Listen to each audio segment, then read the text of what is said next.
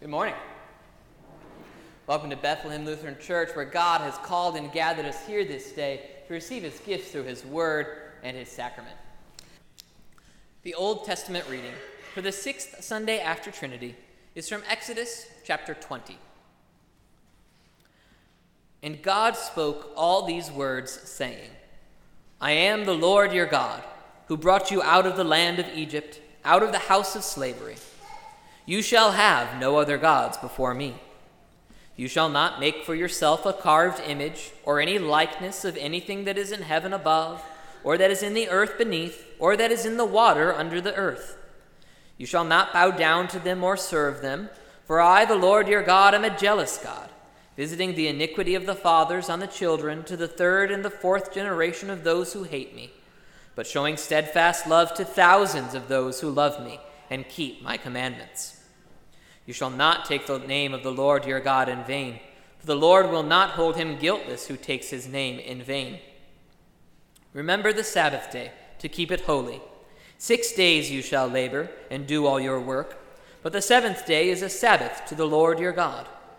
On it you shall not do any work, you or your son or your daughter, your male servant or your female servant, or your livestock or the sojourner who is within your gates. For in 6 days the Lord made heaven and earth, the sea and all that is in them, and rested on the seventh day. Therefore the Lord blessed the Sabbath day and made it holy. Honor your father and your mother, that your days may be long in the land that the Lord your God is giving you. You shall not murder, you shall not commit adultery, you shall not steal, you shall not bear false witness against your neighbor, you shall not covet your neighbor's house, you shall not covet your neighbor's wife, or his male servant, or his female servant, or his ox, or his donkey, or anything that is your neighbor's. This is the word of the Lord.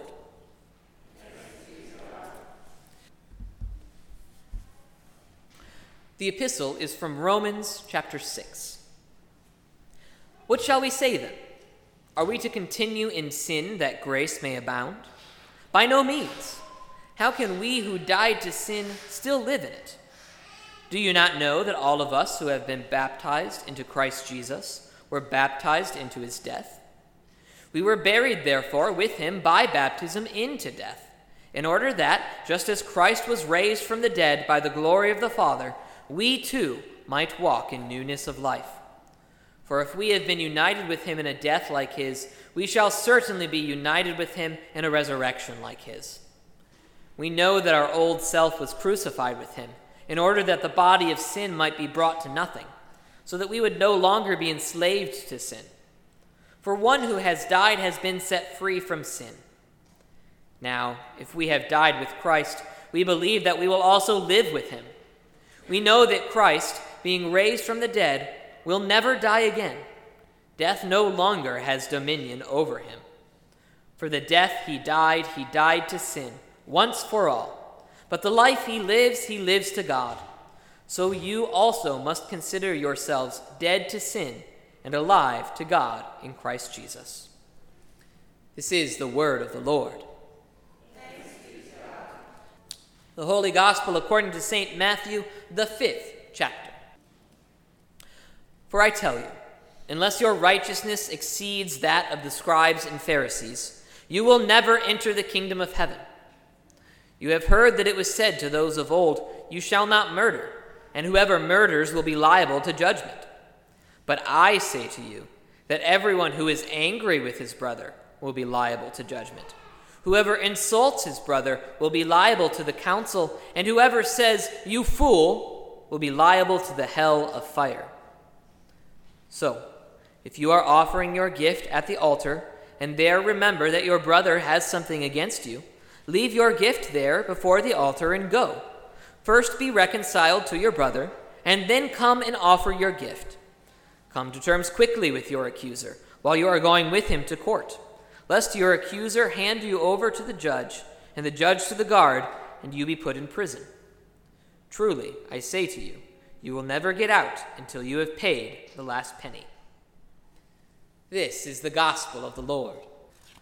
Grace Mercy and peace to you from God our Father and from our Lord and Savior Jesus Christ. Amen. When was the last time that you were angry? Or should I say irked, maybe? As many of you know, it probably wasn't all that long ago for me. Flying is fun sometimes. But what about for you? Can you think of it? The last time that you got angry at someone? Our gospel reading is a hard reading for us, isn't it? So often we tend to think of Jesus as the bringer of the gospel, the one who saves us all through his own sacrifice, and that is most certainly true. However, he is also the bringer of the law. And it's not the nice, easy law that he gave us back in our Old Testament reading for today either. You heard me right. The Old Testament law was easy compared to the law that Jesus gives us. It's not just that you can't straight up murder someone. You're not even supposed to get angry at someone. And it's not just that you can't commit adultery, you can't even look at someone with lust in your mind. The section that we're seeing is only a short amount of the section that we have in the Bible. And this is where Jesus lays down pretty much everything.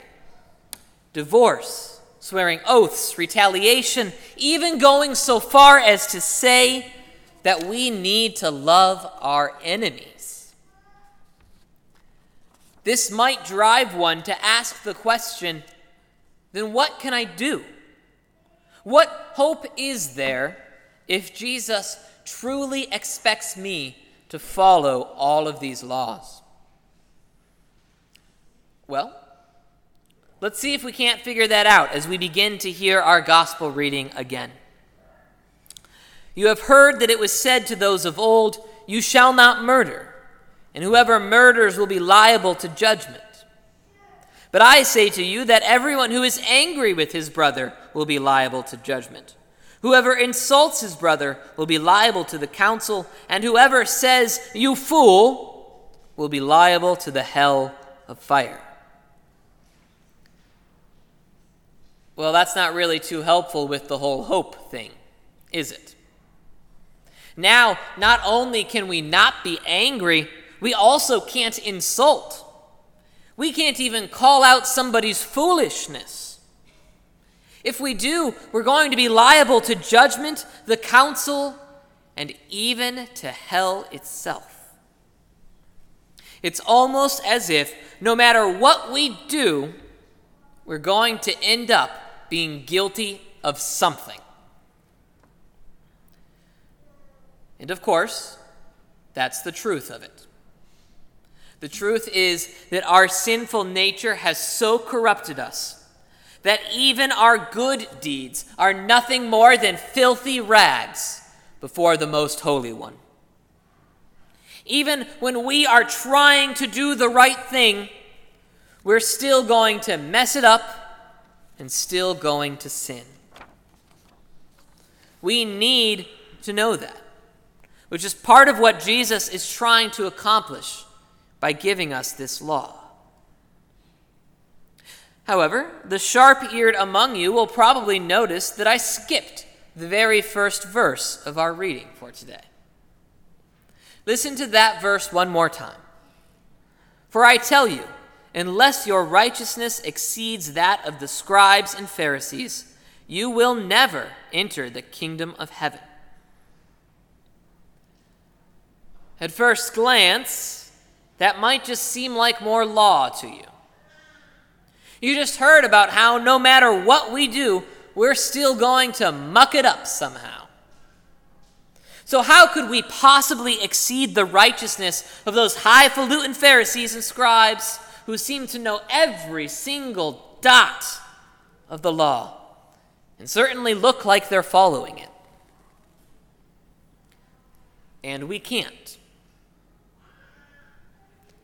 However, there is someone who can.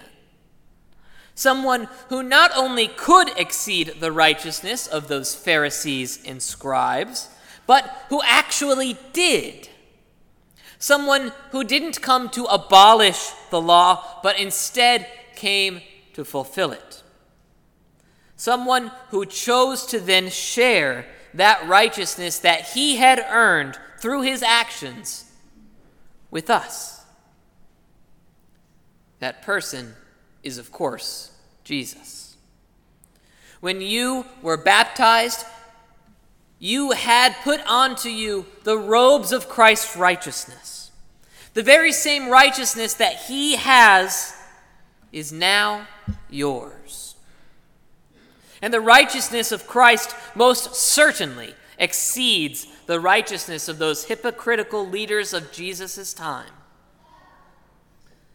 Therefore, according to the promise of Jesus, you will enter the kingdom of heaven. Not because of your own righteousness, because we don't have any of our own, but because of Christ's righteousness, which has been shared with you. So what now, then? Should we just give up trying to follow the law since we can't do it anyways? As Paul said in our epistle reading for today, by no means. How can we who died to sin still live in it? We know that we can't defeat the sin in us by ourselves. And we know that while we're still on this side of heaven, we're still going to sin. However, you are not by yourself in this struggle. And it is most certainly possible to stop yourself from sinning sometimes. It is possible for the child to obey the parent. For the parent to choose to not get angry with their child. For the neighbor to not gossip about what they heard. For the family to come to church. For the government to choose justice and life over tyranny and death. All of these things are possible. All of them. Just because we have been weakened by the sin that is in us doesn't mean that we should give up the struggle against the sins in our life. With the power of the Creator of the universe, the Redeemer of all mankind, and the Comforter on your side, you can, in fact, make the right choice. You have been freed by your God to do this. And part of what Jesus is telling you here is what the right choice would be. The right choice is not getting angry with your brother, but being patient with him. The right choice is not insulting him, but using your words to build him up. The right choice is not to call someone a fool, but to try and gently teach them. Here, Jesus is trying to guide us to the way of righteousness by telling us what not to do. And he's not quite done with that yet. Listen, therefore, to the last part of our gospel reading for today. So, if you are offering your gift at the altar, and there remember that your brother has something against you, leave your gift there before the altar and go. First, be reconciled to your brother, and then come and offer your gift. Come to terms quickly with your accuser while you are going with him to court, lest your accuser hand you over to the judge, and the judge to the guard, and you be put in prison. Truly I say to you, you will never get out until you have paid the last penny. Here, Jesus sets before us two situations that are actually fairly similar to each other. In the first one, he's dealing with the spiritual side of the issue. This gift that is being offered is almost certainly the gift that is being offered as a sacrifice for the forgiveness of sins. Which means that in today's terms, Jesus is telling us to first seek reconciliation with whoever you sinned against before seeking forgiveness from God. In the second situation, Jesus deals with the secular side of the issue, but has the same basic point. Seek reconciliation with your accuser before it's too late. These are both fairly typical issues in many ways and are both clear. But that doesn't mean that what Jesus is asking you to do here is easy. It is not easy to stand before someone you have wronged and ask for forgiveness. Neither is it easy to have someone who has wronged you stand before you and ask for forgiveness. However, thanks to Jesus and his work inside of you, it is possible. Make no mistake, though. If you don't receive the righteousness that Christ is offering you, then you have no hope. There is not a single person among us who has not broken some aspect of the law, even just the law that Jesus spoke to us today. We've all gotten angry when we shouldn't have. We've all said things that we shouldn't have. We've all sinned and fallen short of the law of the Lord. But Jesus didn't. Jesus fulfilled every single law. He passed every single test. He endured every single trial. Jesus earned the righteousness that exceeded the Pharisees and the scribes, and he did it for you, so that he could share his righteousness with you and with the rest of the world.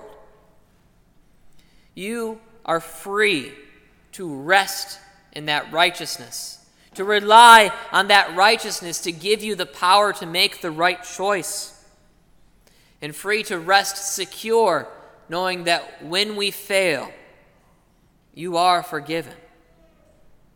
To rest in that very same righteousness that we will all rest in for all of eternity in the kingdom of heaven. Now may the peace which passes all understanding guard your hearts and your minds in Christ Jesus. Amen.